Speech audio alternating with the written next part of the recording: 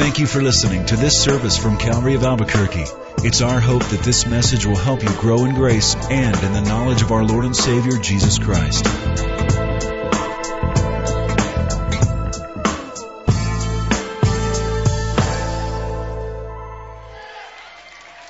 All right. Well, now we come to the part of the night where we talk about sex and romance. And, I've titled this message, Purity in a Sexual Smog. If we get the house lights up, there we go. I want to see these beautiful faces in here. You guys are awesome. Thank you so much for coming out tonight. As we've mentioned that, just like our bodies need oxygen, just like we have to breathe to survive, our souls need sexual purity as Christians. But the problem is we live in a culture surrounded by this toxic smog of impurity. And people aren't into the purity when they come to their sexuality. And the state of the sexual union in this country is in fact polluted. And I would say that we're seeing in our day sex as told by the bunny. The bunny. And I'm talking about the Playboy bunny. And if we had to put an emblem on the worldview of sexuality, it could be easily identified by the Playboy bunny. Which is that iconic rabbit image is one of the most identifiable symbols in the world, next to the image of Mickey Mouse and the McDonald's arches. But here's the deal. This cute little tame-looking cartoon rabbit has rabies. And this is a far more serious issue than just talking about a men's magazine or a channel on TV. It's bigger than just the actual pictures of naked people in the magazines. This represents a worldview, a way of looking out at sexuality. And Hugh Hefner, who began this first pornographic magazine in this country, he's spreading, and he's not the only one, but they're spreading this way of looking on sex that rejects God's input, rejects morals, rejects any kind of restraint. And basically says here's what it says about sex. The bunny says, say yes to sex. Anywhere, anytime, anything you feel like doing. That's what Greg was talking about. He was flying around the country with all the money to burn. Anyone he wanted to have sex with, he did, he could, and the bunny says, absolutely. The bunny says, never say no if you want to. And so we have the Playboy Mansion. It's like the Valhalla or the Nirvana, the heaven of sexuality, this place where you can go and party with the stars and do whatever you want. And they're spreading this to us on the airwaves and movies. This is being sent to us. And it's not just to people above the age of 18, which is how old you have to be legally to purchase a Playboy magazine, but to those far younger. Let me show you a picture on the screens here. I was in a store recently, and I was looking for stuff for my 2-year-old daughter who loves Disney princesses. And I see these stationery sets, and this is on a low shelf, low enough for a little kid to see. Here's, of course, Aladdin's girl Jasmine and the Tinkerbell. And right next to it, this bright, pretty, playful little bunny. Now, I wasn't in Vegas, wasn't in LA, I wasn't in New York City. I was in Kalispell, a small town in Montana. And this is here being sent in a family store to little kids to be getting into this worldview, this culture from a young age. We've all seen girls wearing those Playboy t-shirts, stickers in the car. I was in California yesterday, and I was at In-N-Out Burger and was walking into In-N-Out, and a girl opens the door coming out. I passed her as she's coming out and going in, and she has this Playboy bunny on her shirt. She couldn't have been more than 13 or 14 years old. And I was so sad seeing this. Are you really serious? This little girl thinks it's so special and cute, and it's like this wonderful thing when it's a magazine that takes young women, someone's daughter, someone who's going to be a mom someday, and naked pictures of her, so that perverted eyes can lustfully stare at her. And this is something a little girl's going, yeah, this is this is a good thing. This is what's being marketed. I know someone in my church who worked at a jewelry store, and she said that moms would bring their daughters in to get Playboy belly rings, Playboy earrings. It's interesting to me that Hugh Hefner was one of the early financial investors in the institute that was a big proponent of bringing sex education into the public schools in the 1960s. Hugh wanted everybody to know as much about sex as possible, as early as possible. And I would say that his investment paid off big time. In the United States alone, pornography generated $13.3 billion in sales last year. Well, that's a big number, but what does that really mean? Let me put it in perspective for you. More money was spent last year on pornography than was spent going and on pro baseball, basketball, pro football, including the Super Bowl combined. So it seems to be that pornography is quickly becoming our new national pastime. Porn sales in America, the revenues exceed the combined sales of ABC, CBS, and NBC television. Worldwide pornography sale last year was $97 billion, which is larger than the revenues of Microsoft, Google, Amazon, eBay, Yahoo, Apple, and Netflix all put together. On the internet, you don't have to look for pornography. Are you kidding me? You open up your inbox, you're getting 10 spam emails about sex. You don't have to look for it to find it, but people look anyways. Every year, including this last year, sex was the number one Googled word on the web.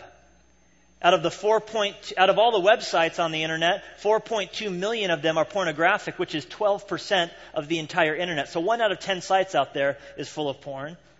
And when people were interviewed, 72% of men and 28% of women say that they have looked at porn on the internet. Now that's the internet. Oh, you can talk about adult DVDs. Adult DVDs brought in $4 billion in sales last year. 11,000 different pornographic films were released, which is, by the way, 20 times more movies than Hollywood put out last year. Now, I mean, you get these images are staggering. I mean, these statistics are overwhelming. We're taking in so much. Why? Well, the bunny says, say yes to sex. So we take it in. What's the result of taking all this sexuality in? Well, 93% of men and 79% of women in America report by the time they got married, they had already had sexual intercourse. 93% of men, 79% of women. And it's not just older on, your college years or later on in high school. We're seeing what's been described as age compression, where kids are growing up faster, where you guys are being forced to deal with issues at a much younger age than previous generations. Now, to put this in perspective, I asked my dad, how old were you when you saw your first pornographic magazine? He said he was a freshman in college. And I said, that blows me away because I was in 6th grade. 6th grade when my next door neighbor said, hey, let me show you this box of Playboys I found of my dad's in the garage. I was in 6th grade. He was a freshman in high school. According to the Centers for Disease Control and Prevention, 1 out of 5 teenagers has sex before they turn 15. Half of American teenagers, 50% who are ages 15 to 18, say they are sexually active currently.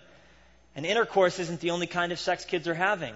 By the age of 18 in America, 80% of males and 59% of females say they've masturbated.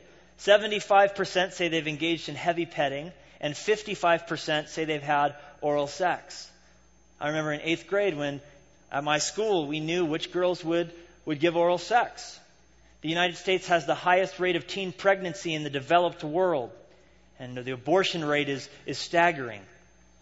In March of this year, 2008, the CDC, the Center for Disease Control, announced that in America, 1 out of 4 teenage girls has a sexually transmitted disease. That's 25%.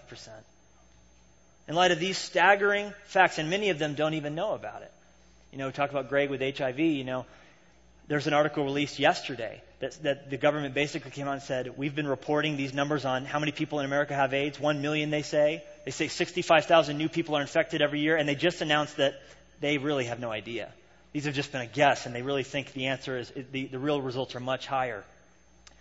Now, in light of this, it blows me away to find out how few parents are willing to talk to their kids about sex, and how few churches are willing to talk about these sorts of things. The kind of reactions I get being that I talk in churches about sex, you can't really do that.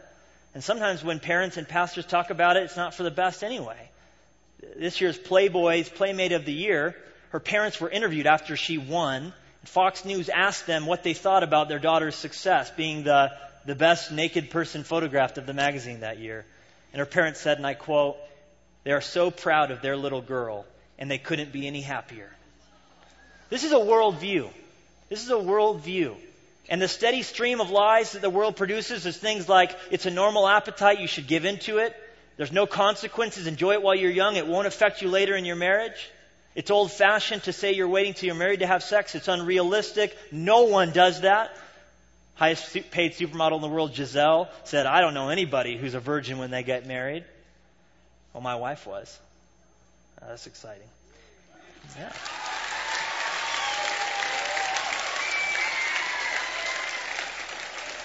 And sadly, even among those who claim to be Christian, who claim to be saving themselves for marriage, there's still lies believed that the bunny spreads, like, it's okay as long as you don't go all the way. You can get as close to the line as possible and just don't have actual intercourse. Or looking is fine. There's nothing wrong with pornography because it'll help you keep pure. You couple that with the fact that the church makes people feel at times as though, to have a problem and be a Christian and struggle is like makes you a bad Christian. And so people are unwilling to talk about it and admit they have difficulties. And so people are living with a secret struggle they're ashamed to talk about. That's what the bunny wants you to think. Now let's talk about our second point, the Bible. What the Bible has to say about sexuality. And this is a lot more fun to talk about.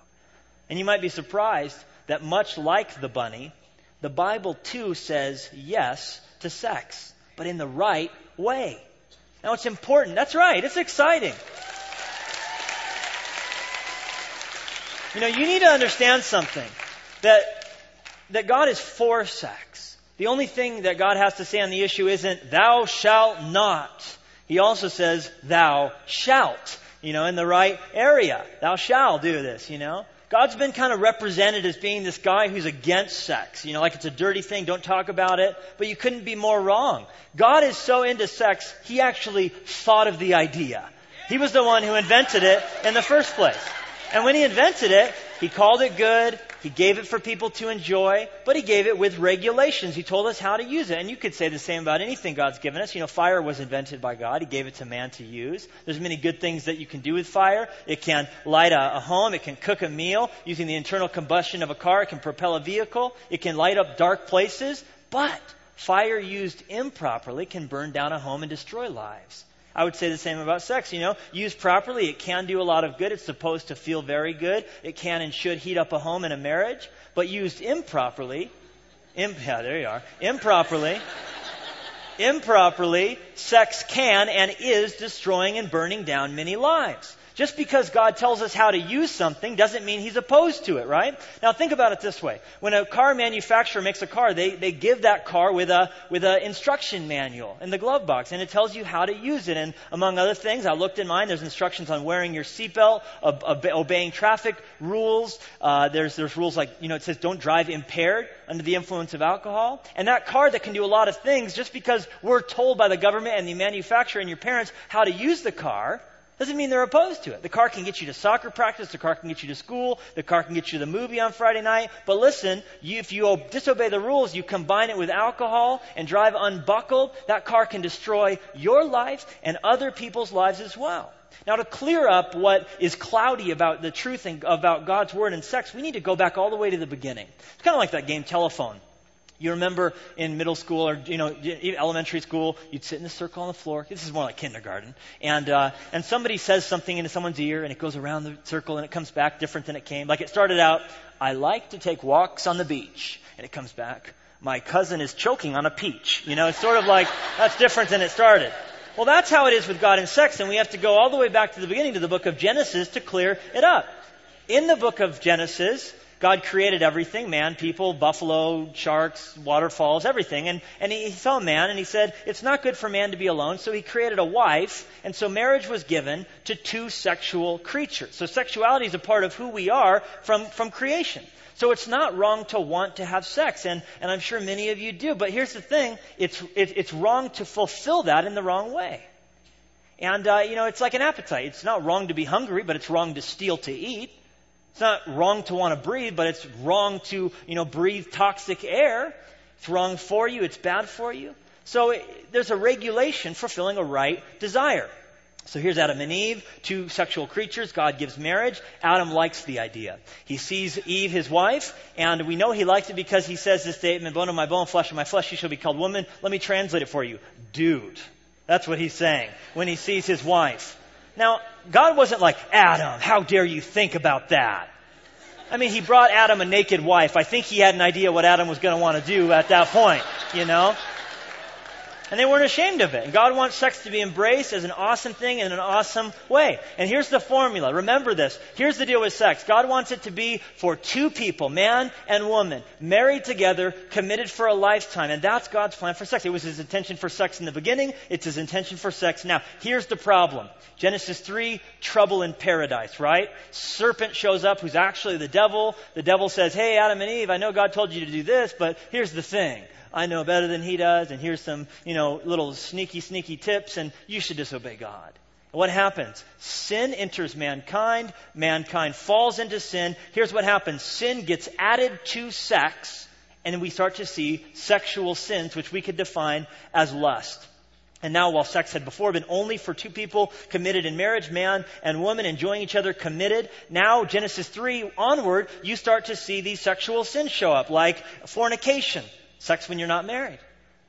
Adultery. Sex when you're married with someone who's not your wife. Homosexuality shows up. Sex with someone of the same gender. Bestiality in the world shows up. Sex with animals. Incest shows up.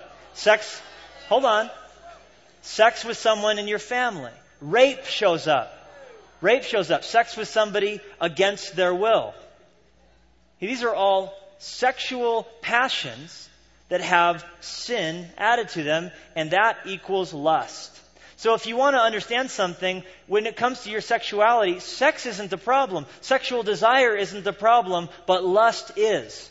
Or as Joshua Harris wrote in his book on purity, lust has hijacked sexuality. Like those terrorists who hijacked the planes and they were intended to take off from one airport, land in another, and bring people safely. But instead, those terrorists on September 11th hijacked them, and their purpose was to crash the plane into the building. The enemy has taken sexuality, which is a good thing, to bring about a purpose, pleasure, procreation, all these wonderful things, and it's hijacked it to bring it on a mission of destruction. Well, Jesus took it a step further in the New Testament. He said lust wasn't just what you could do physically, having these different physical sins, but it was possible to lust on the inside by looking at a woman or a man and wanting to have sex in your heart and desiring, imagining what it would be like, and that would go to looking at pornography. The New Testament describes that as sexual immorality. And the Greek word is porneia. Porneia. And we get the English word pornography or pornographic from that word. And when you hear the word immorality, it's not just physical sins. It's physical sins added to any sin that you do on the inside. So it includes all thoughts, words, gestures, actions, activities that are apart from God's original plan for sexuality. So, what is God's standard? Age-old question, how far is too far? And the question, how far can I go sexually and still be a Christian? What does God want from me with purity?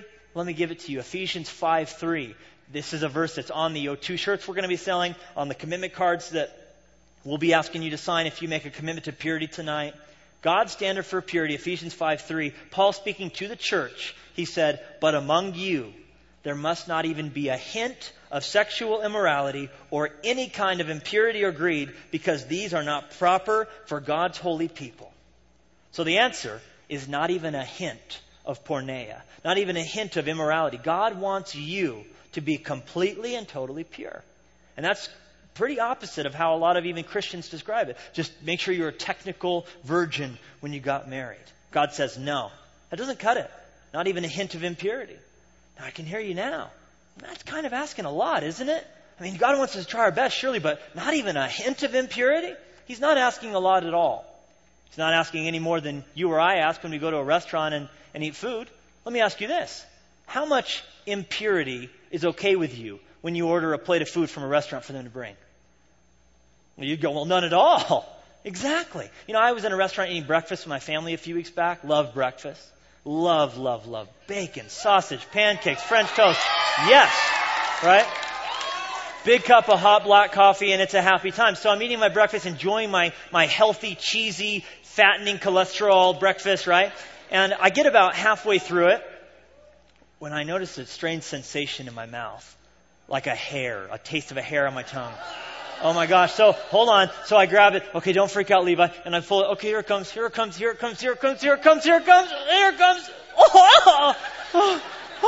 was 1.5 feet long.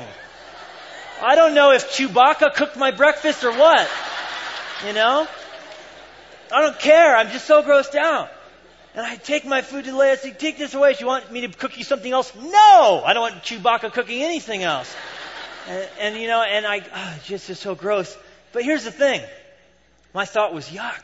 My thought wasn't, come on. The food was mostly pure. It was mostly good. It was really relatively a small amount of defilement in an otherwise large and mostly clean meal. But listen, in the things that we receive, we want absolute purity. These gas prices are crazy. If you go to the gas station, fill it up, and you find out that a company's been saving a couple bucks by diluting the gasoline with water and it's no longer pure, you'd be pretty ticked. If you find out that you've been breathing toxic air, you'd be pretty mad. You get food that's not... The things we get, we want purity. How about the things we give? Paul said in Romans 12:1, we are to offer our lives to God as a living sacrifice. Saying, God, here's my life. Do with it what you want. Why do we think it should be okay that a mostly clean life, God, it's a little impurity? And think that He's okay with that. But the Bible says God takes it personally, even a small hint, for 3 reasons. Number 1, because it's idolatry to have a hint of impurity. That same word porneia can be translated as idolatry. And that's how God views a sexual sin, as worship. Now you go, what, an idol? A little stone guy that, like a Buddha, you bow down and worship? We don't really do that in this culture. Oh yeah, we do. We just don't make physical idols. We worship tons of different things. And Romans 1 says, anytime we disobey how God has planned for our lives to go, that our hearts are darkened, and we are opened up to sexual sins and those things He calls idols.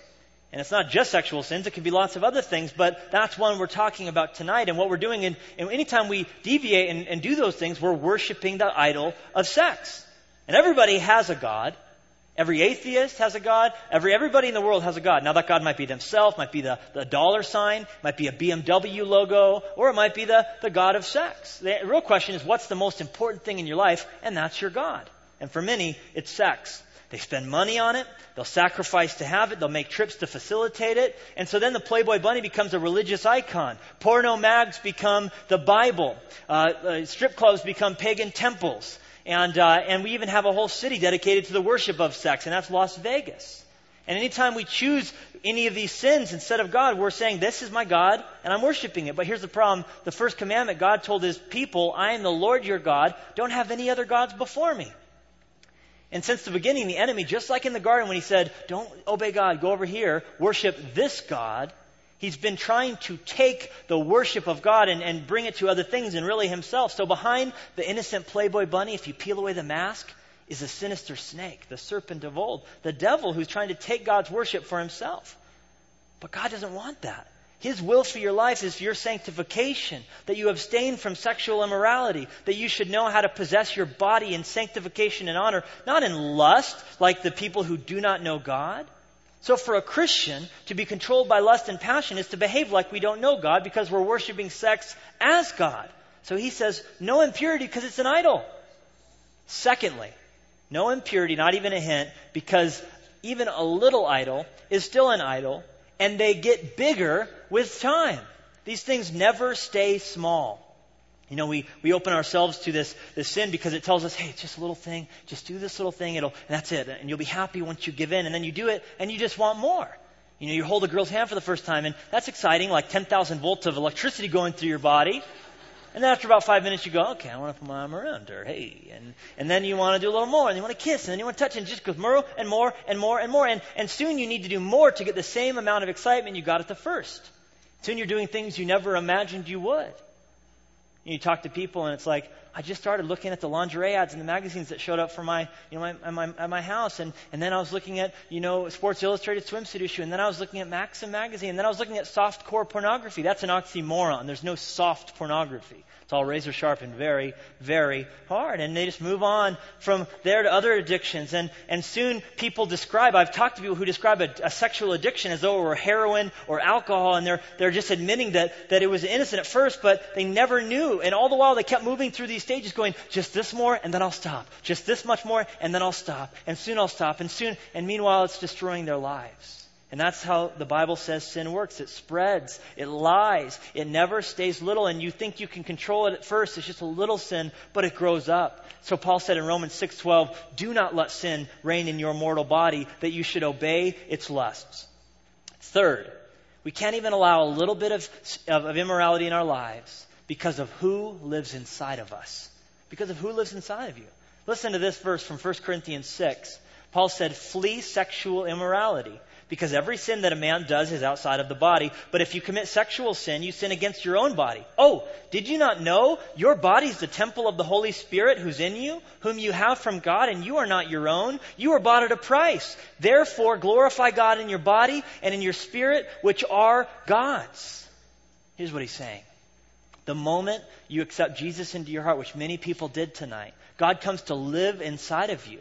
And a church building is a place where the church meets, but people are the church, the body of Christ. And our body becomes where God lives. So he's saying that whatever you do as a Christian, you're bringing God with you. So for a Christian to continue in sexual sin, here's what they're saying. Thank you for buying me with the blood of Jesus Christ. Thank you for allowing your son to die on a cross for my sin. Thank you for setting me free and washing me clean, coming to live in my heart. Oh, and we got plans on Friday night. And you're bringing God with you into that sexual sin. How gross is that? You're bringing God with you into whatever you do as a believer. And so the call for God's people to embrace His plan for purity is so important because God doesn't want to be a part of anything perverted, defiling His temple. It's so important that it's spoken of throughout the whole Bible. Virtually every New Testament book talks about it. And nowhere, when the Bible talks about obeying God's plan for sex, does it make Christians feel like they're missing out. But the world does. The world makes you feel like you're a freak if you don't have sex before you're married. If you're still a virgin, what's wrong with you? GQ did an ad on some guys in California who were all virgins waiting to be married to have sex. And the author wrote and said, it was weird. When I met these guys, they looked totally normal wearing designer jeans and hip t-shirts. Like, what were you expecting? A third eye? I mean, a virgin. Oh, yeah. They clearly can't look like normal people. But listen, saving yourself for marriage, here's what you miss out on. You miss out on the grief, the heartache, the consequences. But you know what? The world gets to miss out too. They get to miss out on getting married and having this wonderful person they've waited for, they've cherished, and they've come bringing all of themselves to them. And then they get to come into a marriage and they don't have to be haunted by memories of the naked body of the spouse, the other people they slept with. And you don't have to have that image in your mind, inciting further lust, making you satisfied with your partner. The images of pornography scene isn't going to be coming into your mind, making you feel like the woman or man God gave you isn't as beautiful as these other images. What's more, even secular studies have shown those who don't have a background of pornography or previous sexual partners before marriage interviewed say they have a higher level of sexual pleasure, enjoyment in marriage than those who do. As well, you can give yourself fully to your spouse without any fear of sexually transmitted diseases being passed to her, emotional baggage, guilt, scars, and an inability to have babies in the future because of an abortion you had that left you unable to have kids later. That happens. And as well, you can just give yourself to your wife and say, listen, I saved myself for you. Now listen, if you fell in one of these areas, God can overcome. We heard Greg's powerful testimony. But how much better not to go down these roads in the first place? Those who do are the ones missing out. Now, one of the greatest differences between the bunny and the Bible is the honesty about the price tag. The Bible admits there's fun in sin. The Bible says that sexual sin, any sin, is fun for a season, but at the end of the day, there's a price tag associated. And just remember that when next time, your friends, family, coworkers seem to be having a blast and you feel like you're missing out in the name of God, not getting to have any fun. Well, we've looked at basically two polar opposites, have we not? The bunny and the Bible. They both say yes to sex, but in very different ways, I think you'd agree. Now, here's the third and final point. It's how to choose between these two as you live your life. And I've called this third point the battle. The battle. The battle choosing between the bunny and the Bible as you day in and day out live your life. In summer vacation, at school years, when you're on the internet, how do you win the battle with lust? And let me tell you, it's not going to happen in your own strength. Just saying no isn't enough. Reuters recently published a study by the National Institute of Health, and it says this: U.S. teens who pledge not to have sex till they're married at events, just like this, have about the same rate of sexually transmitted diseases in America as other teenagers, and they often fail to keep their promise. A study of youths aged 12 to 18 found that 88% of those who pledge to remain virgins till they're married end up having sex before they're married anyway, though they usually delay doing so for about 18 months after making the promise. Now, as someone who puts passion, time, and my life into putting on events just like this so young people can make a decision not to have sex till they're married, I was so discouraged. 88% fail.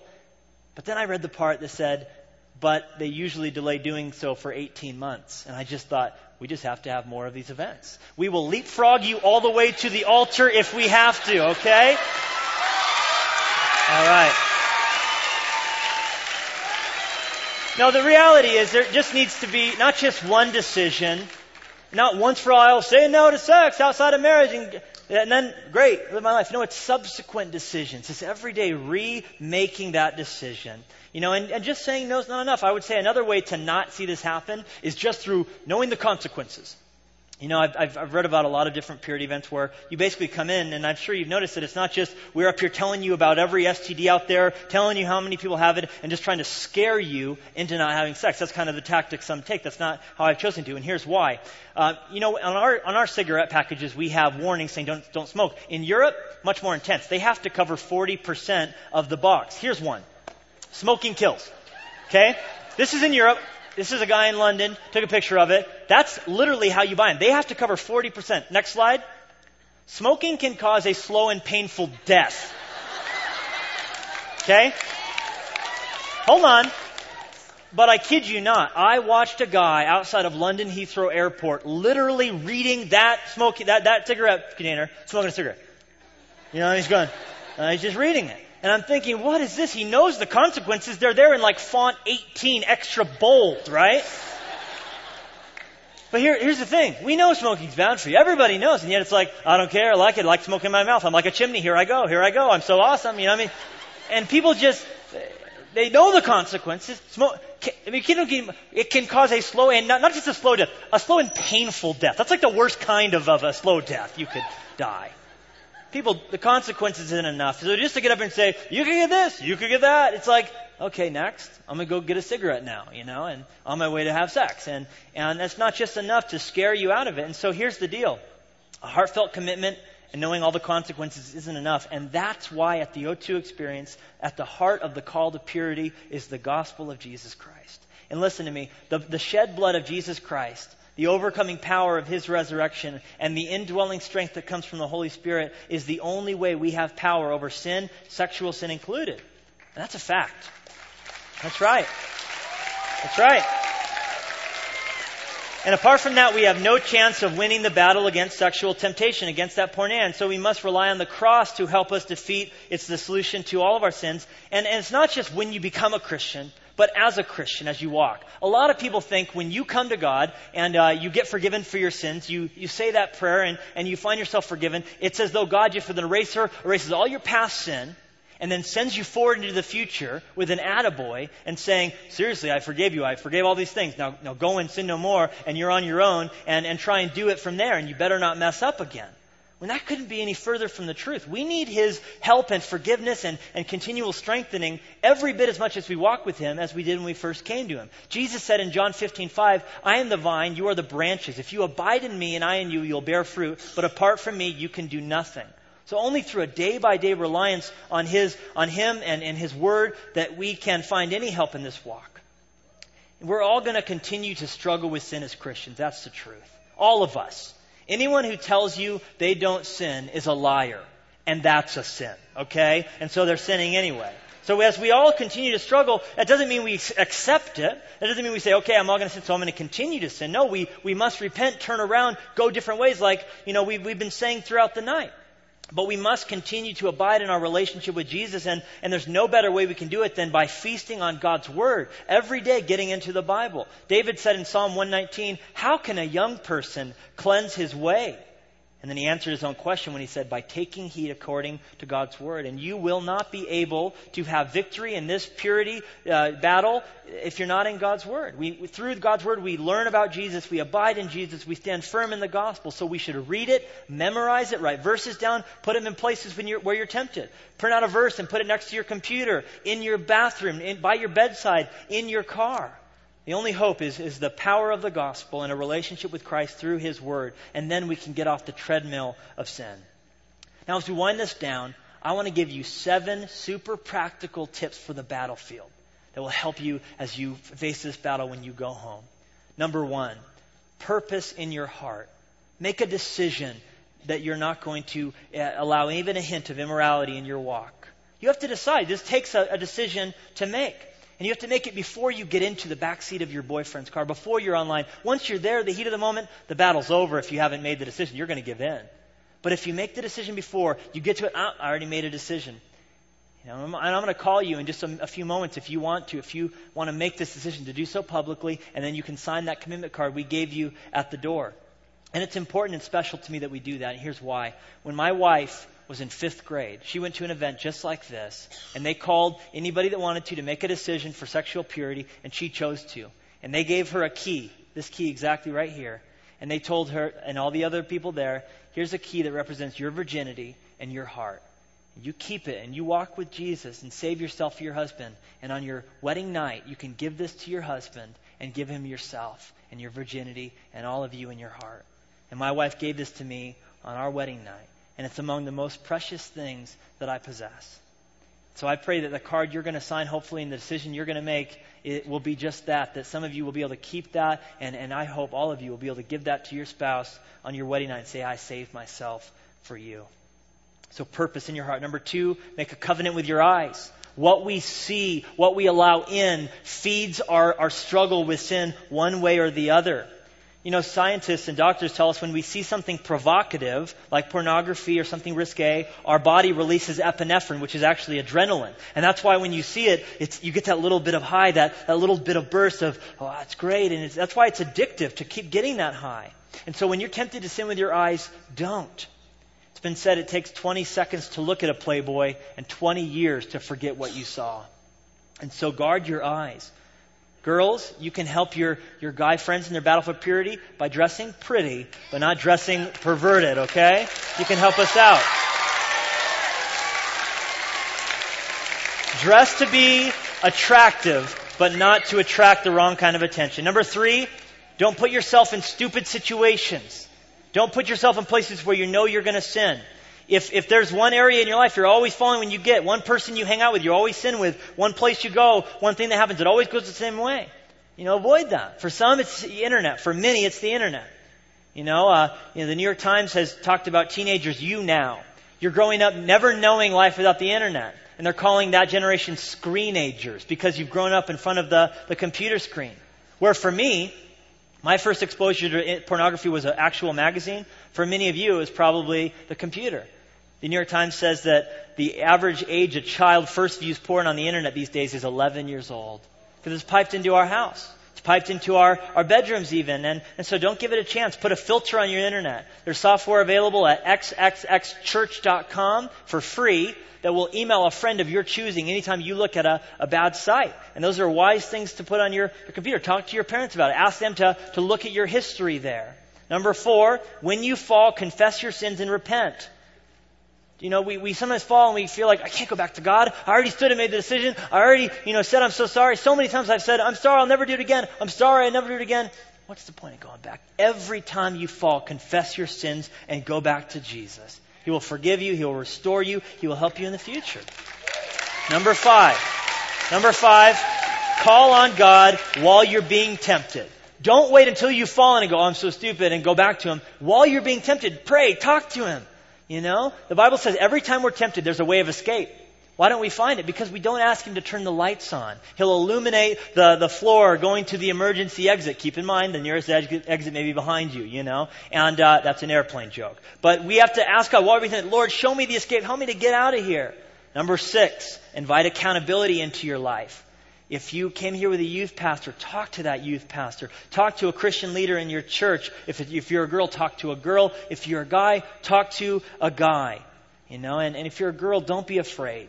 We typically see this as, it's a guy thing, a guy problem. Listen, 20% of those in this country seeking help for sexual addiction are female, and the numbers are rising. Okay? So it's okay for you. Talk to somebody about it, your parent. And number 7, ask God every day to fill you with His Holy Spirit to overflowing, and remember that He's with you wherever you go. Now at the close, if you're hearing this today and you're going like, well, that's a nice idea, but I wish I'd have heard it 2 years ago. I wish I'd heard it 3 years ago. I wish I'd have heard it 10 years ago. I wish I'd have heard it before Friday night. Listen to me. God doesn't just create. He created the worlds. But God, the Bible says God can recreate. He turned water into wine. He can change you. Today it's not too late. You can make a recommitment to purity.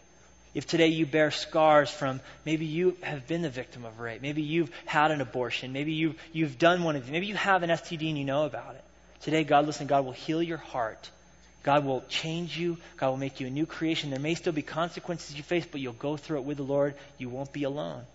And so for everybody in this room today, I'm calling upon you, if you're committed to living a lifestyle, embracing God's plan for sex, where there's not even a hint of impurity, where you see sex restored to God's destination, one man, one woman, for one lifetime. I'm going to call you right now to make a stand for that. And if that's what God's putting in your heart, you want to make that decision, I'm going to ask you to stand to your feet. Don't do it if you don't mean it. But if you're wanting to commit yourself to purity or recommit yourself to purity right now, would you stand to your feet? All right. All right. All right. All right. Okay, I want to pray for you guys. As you make that decision. Let me pray for you. Heavenly Father, I thank you for these who have made this decision to embrace your plan for their sexuality. Thank you that you love sex. Thank you that you created it and you have great plans for it in our lives. If we will follow you, you don't want the destruction that will come inevitably when we disobey you. So I pray for these who have made this decision. Thank you, Lord, that your Spirit is within them if they're a believer. And Lord, you want to bring them and preserve them blameless in your sight as they walk in the midst of a crooked and perverse generation. So would you empower them to be wise, to feast on your word, to abide in Jesus Christ and walk in their relationship with you, and let the sexual purity be the outgrowth of their relationship with you. I pray this in Jesus' name. Amen. Amen. All right. Thank you for listening to this service from Calvary of Albuquerque. If you would like more information about what you've heard in this message or about Calvary of Albuquerque, please visit our website at www.calvaryabq.org. If you have made a decision to follow Christ or would like someone to pray for you, please leave a message with our Prayer Watch line at 505-344-3658. Thank you, and God bless.